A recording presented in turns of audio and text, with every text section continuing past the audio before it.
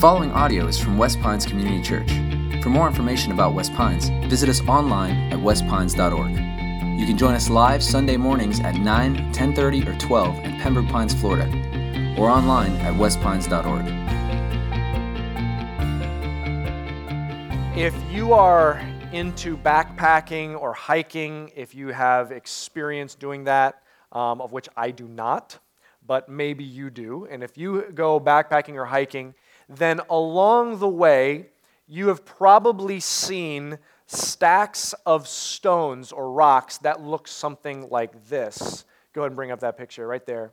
You've probably seen something like that while you've been hiking or backpacking or in some kind of natural forest or preserve along a path. That's called a cairn, and that is a marker that directs you how to continue on a particular trail, or if there's something that you need to recognize, they put that marker there so that you will see that. Now, this is something that is used across culture, all over the world, the same type of thing. It's actually historic. Human beings have been doing this for years because it's such a great marker. If you're traveling along and you see stones like that, your instinct is to say, okay, who put that there and why? And it cues you to see that. What kind of landmark is this that has been set up? Well, people that are in charge of forestry in the United States and in charge of a lot of these national parks with trails and hiking are starting to say that this is becoming a trend where people are setting up their own stacks of rocks to the point that it's becoming disruptive. And they're starting to ask hikers, please don't stack rocks for multiple reasons. On one hand, it's confusing because how do you know which stack of rocks you're supposed to follow? But on the other hand, they're saying it's becoming like so much that it's disrupting the natural beauty of the area, and so they're starting to call these rock structures rock graffiti. It's essentially like people coming in, leaving their mark, and disrupting the natural forest or beach or whatever you're walking through. Now, before you say, okay, just chill out, okay? It's a stack of rocks, okay? Calm down. Before you say that, let me show you how out of hand it has gotten. Here's a picture of a beach that some tourists have been to. All right. So you go to the beach one day. You're expecting to enjoy the natural beauty of the sand and the surf and see all of nature, and you see that. And you say, okay, why do people have to do that? Okay, this is a little bit much. Like, who came out there, saw like 100 stacks of rocks and says, we need another one, let me put up mine, okay? Who actually thought that? Like, why do people do that so much? And so what people are saying is it's becoming rock graffiti. You come there, and even though it's not like spray paint, like humans have left their mark here, and it's kind of disrupting kind of the untouched natural beauty of that area.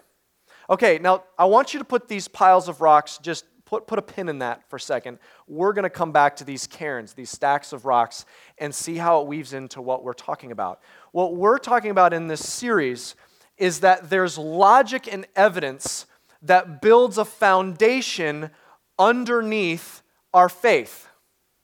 That whenever we take leaps of faith, whether spiritual or otherwise, we can see subconsciously there's calculations that we're making. We're building the logic, and then we take the leap of faith. And the same happens when it comes to spiritual things. But even that statement pushes our culture a little bit. Because what most people think is you've got this big separation. You've got spiritual, religious things, which is all faith. And by that they mean blind faith, without any logic or reason. And on the other pole, there are people that say, no, I am more logically minded or scientifically minded. And so I stand on evidence and logic, not by faith. In fact, evidence and logic, that's essentially what science is, right? It's the scientific method, it's experimentation and observation of the evidence to come to conclusions about the natural realm. And so some people are more scientifically bent. Like you may be here today, you may be joining us watching online, and you might be saying, look, I'm more of a scientifically bent person, and that's affecting my spirituality because I build what I believe based on the evidence. And if that's where you're at, then you think very similarly to many of us here. And what we would challenge you is to say, you don't have to choose between faith and logic. In fact, you may be surprised to hear that the Bible says that in and of itself. I want to show you a passage. We're going through parts of the book of Romans. The very beginning of the book of Romans builds an argument that eventually they develop into the message of the book of Romans. And we're following through the beginning, following this logic. And I want you to see Romans chapter 1, verses 19 and 20. Romans chapter 1, 19 and 20. A guy named Paul wrote this to a group of people in Rome. And here's what he says. It may surprise you. Romans 1:19. For what can be known about God is plain to them. Now, who is them? Let me just pause for a quick second. If you had been reading the verses leading up to this, you'd know that the them here is all mankind, all the entire human race. He's kind of stepping out and talking as if he's talking to all humans. So what he's saying is here, for what can be known about God is plain to the human race, is plain to them because God has shown it to them. For his invisible attributes, namely his eternal power and divine nature, have been, look at this, clearly perceived ever since the creation of the world in the things that have been made. So they, the human race, so they are without excuse. Now look what he says here. This is interesting. And if you are more built to be more logically minded, you like reason and rational thinking and science, this is especially interesting. He says the invisible attributes of God, especially his eternal power, that particular attribute, God has shown it to the human race. In fact, he says he's made it plain, obvious, easily perceptible since the beginning of creation, through his creation. So in other words, there is evidence of his attribute of eternal power that is so clearly and obviously plain that people throughout the generations have seen it plainly. There's something so obvious that is evidence of who God is. And I wonder if the evidence for who God is, that is apparently plain to see in creation, if we're just so close to it that we just have to take a step back and look at it as evidence. And I want to use a couple examples, the first of which is I want to go back to that pile of rocks because I think there's something that speaks to of an undergirding law that throughout the experiences of our lives, we've experimented over and over and over and know that this undergirding law is true from the experimentation of our lives. So for example, when you see a pile of rocks, like that pile maybe had 5, 6, 7 rocks stacked, what is your immediate instinct? That has been used throughout history, cross-culturally, as a cue. Who put that there and why is it there? What we know is if there are rocks stacked in order, someone probably put it there. Now let me ask you this question. How many rocks would have to be stacked for you to stop saying, well, maybe that happened because of a rock fall, and start saying a human put it there? 2 rocks? You see 2 rocks stacked, and I say, wait, is that supposed to tell me something? No, I think that just one rolled down the cliff and just kind of rolled kind of precariously on top of that. Okay, 2 rocks, maybe, maybe not. What about 3 rocks? If there's a rock and then another rock and then, well, maybe at some point somehow, like in this really bad like rock fall, like 3 rocks came. Like that, I mean, for me, would be a little harder to believe. Like I'd have to have some geologist really convince me that 3 rocks could sit precariously on top of each other. But when you see like 4, 5, 6, 7 rocks, we know a human has been there. To the point that when you see a whole area littered with these rock piles, we say nature has been disturbed. We say it's rock graffiti. It's actual evidence of humans having been there. There's a law underneath the surface here that from our lives, our life experience, we have done enough experimentation to know. And here's what that law is. When you see order, it's evidence of intentionality.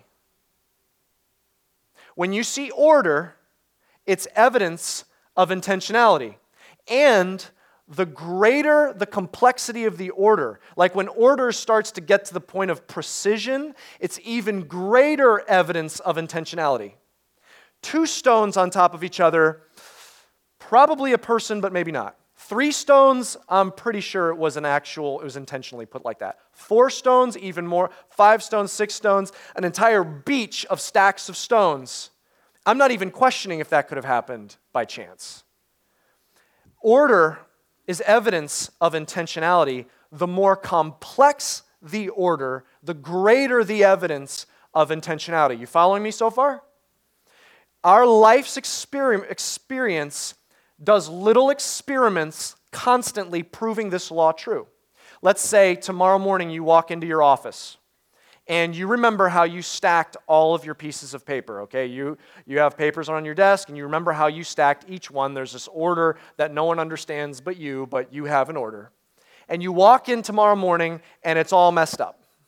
Like it's just one big mixed up pile that happened. Your first instinct is to say, okay, like who messed this up? But there are other possible, plausible options. Like if someone tells you, hey, did you hear a raccoon got loose in our office over the weekend? Maybe a raccoon did it. If you look behind you and someone left your window open, like maybe the wind blew in and blew all your papers everywhere. I mean, there are possible other explanations, but let's go the other way. Let's say you left your desk a mess. And you come in the morning, tomorrow morning, and they're all stacked in order. And someone tells you, did you hear a raccoon got loose in the office? What kind of raccoon? Like, stack my papers. Like, that's like, give it to the circus, okay? That's some, like, miraculous raccoon. Okay, does it matter, like, what kind of storm blew through there with your window open? No, you know, the fact that there's now order is evidence of intentionality, and the greater the order, the more papers stacked, or the more they're alphabetized, or like stacked back and forth based on like when the assignments are due, like the greater the precision in the order, the greater the evidence of intentionality. You follow me? Okay. Now, what the problem is, we actually underestimate how mathematically improbable order is from chance. Like as much as you know what we just said, like order is evidence of intentionality, as much as you've proven that through the experiments of your life, you and I still probably underestimate how improbable order is from chance. Let me show you with one illustration, okay? Let's say that I have here is just a regular deck of playing cards, okay? And let's say you go get, when you get home, the family deck of cards out of your junk drawer in the kitchen, all right? It's the same deck that's like all bent up and you've used it for 10 years, you know, you've shuffled it like thousands of times. So we'll say it's purely randomized, okay? But you remember what it was like the first time you took those cards out of the box. You remember, because it was all in order, right? It was all suited. And it all worked backwards in order, each by their suit. So let's say you take that purely random deck of 52 cards and your friend says, hey, can you put these back into their original order? What will you do? You'll probably go like this. Okay, I have a 7, 3, here's another 3, 6, a king, another king, and then here's an 8, and you'll start intentionally putting them in stacks.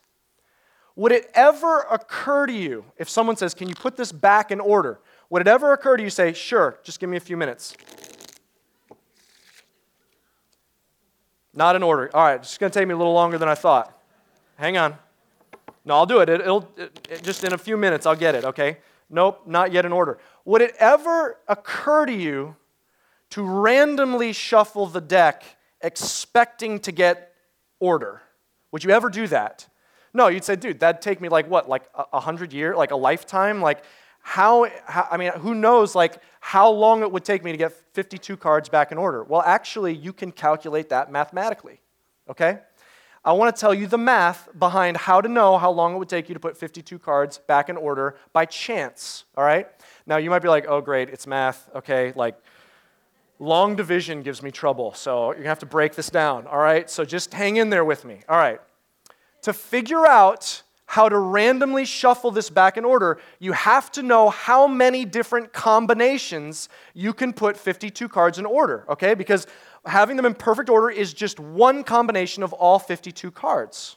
So you have to know in order to figure out, okay, how likely is that? So to figure out how many different orders are there of 52 cards, it's called 52 factorial, okay? I know some of you, someone just vomited on the side. You talk math like that, I can't go there. Just hang in there with me. Okay, here's how you figure out how many different possibilities 52 cards can come in, all right? First is you go like this. I know for the first card, it could be any one of the 52 cards, okay?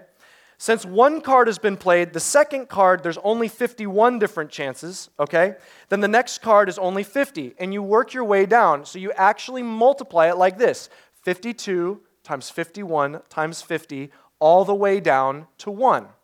You say, well, how many possibilities can 52 cards come into? It's this number, 8 times 10 to the 67th power. That's 8 with 67 zeros after it. You're saying one deck of cards? One deck of 52 cards, there's that many different possibilities of combinations. You're saying, is that a big number? I don't do long division, so what is 8 times 10 to the 67th power? One mathematician that wrote for the BBC said it like this. That number, 8 times 10 to the 67th, is roughly the same number of atoms in our galaxy. One deck of 52 cards. You say, I still have no idea what you're talking about. Let's put it like this. How long would it take you to shuffle this deck of cards through all the possibilities so that you have a reasonable chance of one time shuffling them in order? Because to have a reasonable chance, you have to at least have enough times to equal all the possibilities. Okay, so put it like this. How long would that take you? 100,000 years, a billion years? How long would that take you? All right. Let's say you believed in the Big Bang Theory, and you believed that the universe is 13.7 billion years old. And let's say you sat down at the moment of the Big Bang with your deck of cards, and you shuffled it every second without stopping until now over the last 13.7 billion years. You would not yet have even come close to shuffling all the possibilities to have a 1%, to have a 1 chance to get them in order. In fact, the possibilities are so numerous that what I'm doing right now, I just made history. Because this deck of cards, the order it is in now, the chances are extremely slim that in the history of the universe they have ever been in this particular order they are in my hand right now. All the old Western saloons with all the poker tables, all of the family reunions where cards are being played, all of that, the chances are extremely remote that they have ever been in this exact order that I'm holding in my hand. Okay, here's why I tell you all this. That's just 52 cards. That's just the chances of 52 cards being in order by chance. We significantly underestimate how improbable it is that order happens except by intentionality, let alone complex order, let alone precision order could come about without intentionality doing that. That's something we prove over and over by the experiments in our life experience. Let me give you one more example to kind of visualize this. Okay. I want you to say that sometime this week, NASA calls you. It's like every week for me, okay? So NASA calls you, And they say, okay, nobody else knows this, but we found a planet a few years ago that we believe could sustain life. And so what we've done, we've run the profile, and you are the person we want to send, naturally, to explore this planet. No one else has ever been there, and we have the technology to fly you all the light years, and you'll get there in just a couple months. We're going to send you by yourself, first person to ever walk on this planet, and you're going to collect samples, take pictures, shoot video, send us back information, and tell us about your experiences. And you say, naturally, this is the opportunity I've been waiting for. I'm in. So you go to Cape Canaveral, you get on your spacesuit, you get in your spaceship, and you fly. It takes you a couple months. You land on this planet, and your spaceship comes down. You walk out. You've got your spacesuit on. You've got the things you're going to collect samples, and you look around. You are on a world all alone. Amazing. All alone. You're walking around, and you're picking up rocks, and you're looking, and a couple days in, you stumble across something on the ground. You stumble across this. Anytime now. There we go. You stumble across that stone. Now, what are you starting to think? You're wondering, okay, did someone already come here? Like, did they lie to me? Like, was someone else here? Because that looks, the way it's shaped, it looks exactly like an arrowhead.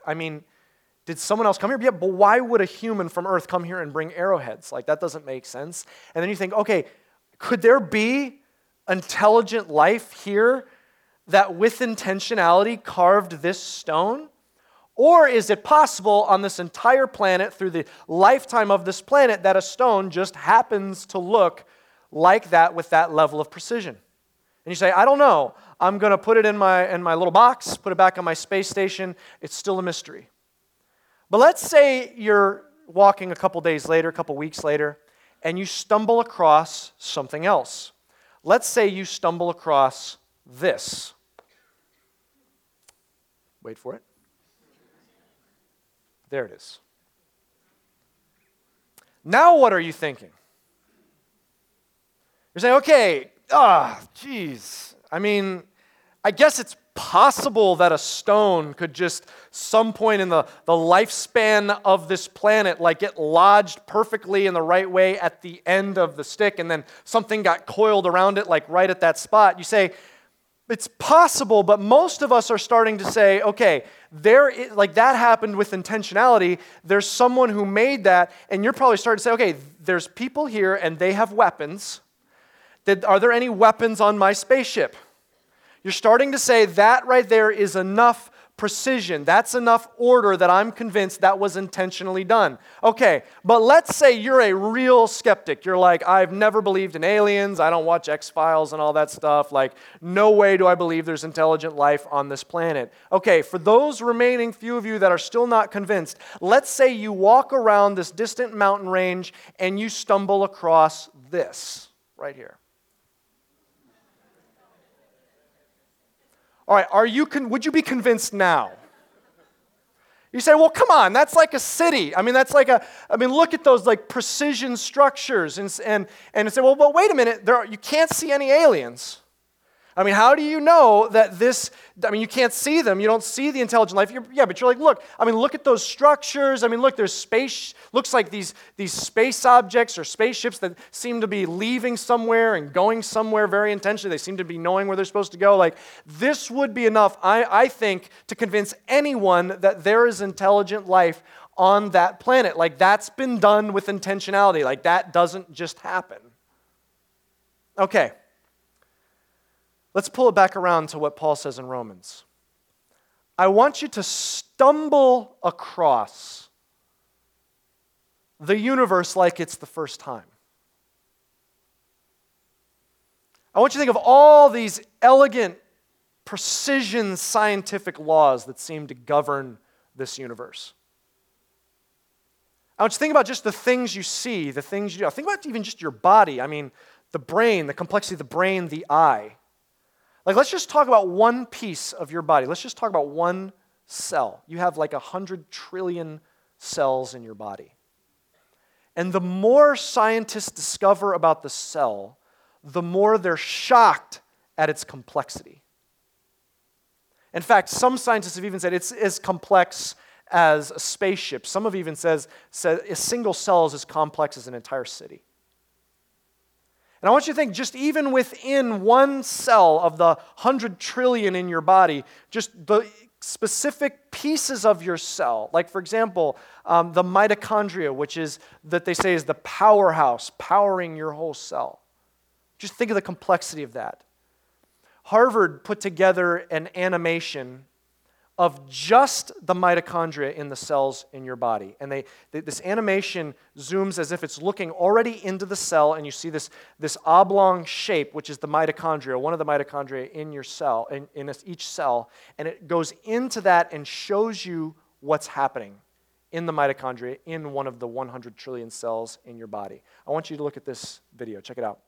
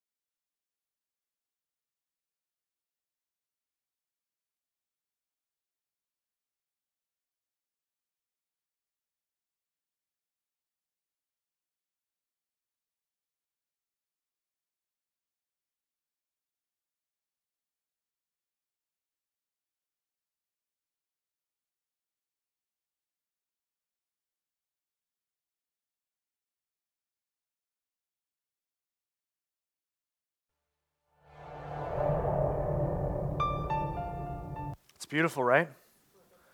That's inside of the mitochondria inside your cells, which are about trillions of them inside your body.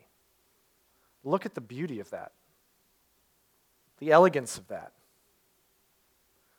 Okay, we're not talking like 5 stacked stones. Well, someone had to put 5 stacked stones there. That just doesn't happen by a rock slide. We're not talking about 52 cards, which at a rate of shuffling them once per second, there's not been enough time in 13.7 billion years to get them into order. We're talking about that. I mean, look at that. I mean, stumble across the mitochondria in the cells in your body like it's the first time and ask yourself, I mean, that amount of precision and order, isn't that evidence of intentionality? I mean, look at that. Look at the structures. I mean, look at those precision, elegant structures. Look at, I mean, there's things flying around. It looks like they know exactly where they're supposed to leave from and where they're supposed to get to. Some say the complexity of the cell is the equivalent of the complexity of a city. And yet, if we hypothetically stumble across a city on some distant planet, we're like, well, that's ridiculous. Of course, intentionality put that city there. That's not going to happen by chance. So when we stumble across something equally complex and elegant and precision inside of our bodies, what's then the barrier for saying, no, there's the same level of evidence for intentionality? So there's this, I wonder if sometimes in science there's this thinking that the only use for God, because the belief that there is no God, like atheism, that belief, in the scheme of history, is a relatively recent thing that's been popularized. The generations and generations and generations before, they knew it as an obvious thing. It'd be ludicrous to not believe in God. And so some scientists will step back and say, the only purpose for God is to fill in the blanks for the things we don't yet understand. And so the ancients, of course, they believe in gods because they don't know what we know. But with every discovery, it's almost like there's this thinking out there, with every discovery, we no longer need to believe in God. But that's really an illogical thought. Think about it. It's like saying the more I learn about auto mechanics, the less I believe that Toyota exists. Just because I'm learning more about the elegant laws that govern the universe and how things work together doesn't mean that the manufacturer doesn't exist. It's just showing me how they wanted the automobile to run. The more science discovers about the complexity and precision of this universe, of our bodies, of the cells in our bodies, it's actually more and more and more evidence as there's more and more complex order. We know by the experimentation of our life's experience that the more complex the order and precision is, it's even more evidence of intentionality behind it. What Paul says in this passage in Romans chapter 1 is he says, it's so plain to see that God's invisible eternal power is on display through His creation from the beginning. It's obvious. We all prove it by the experimentation of our lives. Order comes by intentionality. When we see the beauty and complexity of this world, what had to be behind those laws had to be an intentional, intelligent designer. It's logical. So what does that mean then for us? I mean, look at what this passage said. It says, so because His attribute of His eternal power is so plainly, clearly seen, it then says, so we are without excuse. Well, what does that mean? He's going to go on to develop this idea through the book of Romans. He's going to develop this idea of if there is an intelligent designer, which all creation points to, if there's a designer behind all of the scientific laws we uncover, they're His laws. If there's a designer behind all of that complexity, then that means He made us, and so then He is our creator. We can't invent Him to be what we want Him to be. We can't morph Him into what we want Him to be. He made us. We don't make Him. And if He made us, then we answer to Him. We are responsible to Him to achieve the purposes for which He made us. And what the book of Romans says is, it says, when all of us stand before God, each one of us, all of us fall short. We have shortcomings called sin, that we break the laws and expectations of our Creator. And all of us stand before Him guilty, and the punishment for our sin, our shortcomings, is death, eternity away from God. Now you say, wait a minute, okay. It's one thing to believe in an intelligent designer, but I don't like God being like that. I like God being more like this. Like I like Him to be not as much like that. He just lets me do my thing, just leave me alone, God. I kind of like God to be like that. But here's the thing. If He's the creator, we don't create Him how we want Him. In the Chronicles of Narnia, written by C.S. Lewis, maybe you've read some of the books or you've seen the movies, there's this character that's a lion. His name is Aslan. And Aslan is the Christ figure of the Chronicles of Narnia. And there's a lot of similarities. He creates Narnia. He sacrifices his life. There's a lot of similarities he's drawing between God or Jesus and this lion Aslan. And at this one point, the children are hearing about this lion, and they say, whoa, it's a big lion? This is a huge lion. And they say, well, is he safe? And the character, through C.S. Lewis, corrects that and says, make no mistake, Aslan is not a tame lion. No one has domesticated him, in other words. No one has tamed him. He doesn't do tricks. No one has been able to say, Aslan, this is how you're going to act. And the theological point under this that C.S. Lewis is saying is, you cannot domesticate God. You cannot tame him. You cannot bring him into your home and say, God, this is how I would like for you to operate. He is not a tame God. He invented you. You do not invent him. He is who he is. And what we believe he has declared through the Bible to us is we stand before him having fallen short and deserving an eternity away from God. You say, I don't like it. But we cannot craft him what we want, and we have to accept him for who he is because he made us. But that's not where the message of Romans stops. He says, the wages of our sin, the cost of our sin is our death. He says this, but the gift from God is eternal life through Jesus Christ, our Lord. That God looks down at his creation. He looks down at you, who he has wired together with precision, and says, even though you've fallen short, even though you feel like you're 1,000 miles away, even though you say, if you even knew what was in my past, even though you know who you are, what you've done, the guilt that you carry or shame, regardless, he looks at you and says, I love you. And I entered into my creation as Jesus, God in the flesh. He had something like 100 trillion cells with mitochondria in them. And he walks on this earth, surrendered his life, was crucified and killed. Can you imagine that? The inventor of life killed? What an irony. But because he is the inventor of life, he can defeat death. And on the third day, rose again from the dead, and says that death on the cross was to pay the punishment for your sins. You put your faith in Jesus, and you're permanently forgiven. That's the message of God to you. See, here's the ultimate step of faith. It's not just believing in God. It's believing in what God did to save you through Jesus.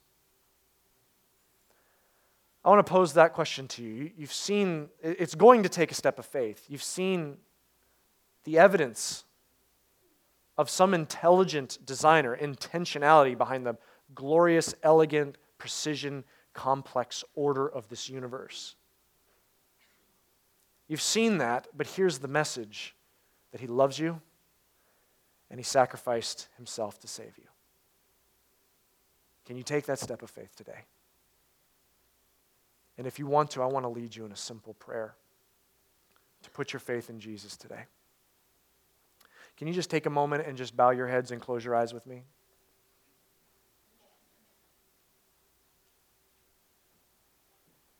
If that's you, you say, look, I believe there's a God and it terrifies me because what does God think of me? But I'm ready to take that step of faith that he loves me and that Jesus' death on the cross saves me for all eternity. I'm ready to take that step of faith. If that's you, then you can begin that life of faith with just a simple prayer right now. And I will lead you in that prayer. These words, you make your words in your heart and just say them silently in your heart right there, whether you're here in this room, watching online. Make these words your own in your heart to God. Say this: God, thank you for loving me.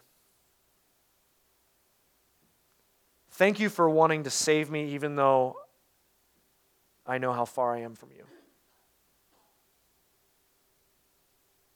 I know there's sin in my life. I know I fall short. But thank you that Jesus took the penalty for my sin. I believe in him. Thank you for forgiving and washing away my sin. And I surrender my life to you as my God and my Lord. In Jesus' name, amen. Thank you for listening. For more resources and to check out other teaching series, please visit our website at westpines.org. If you would like to speak to somebody about beginning a relationship with Jesus or ask any questions you have about this teaching, please call at 954-432-0321. Or you can email us at podcast@westpines.org.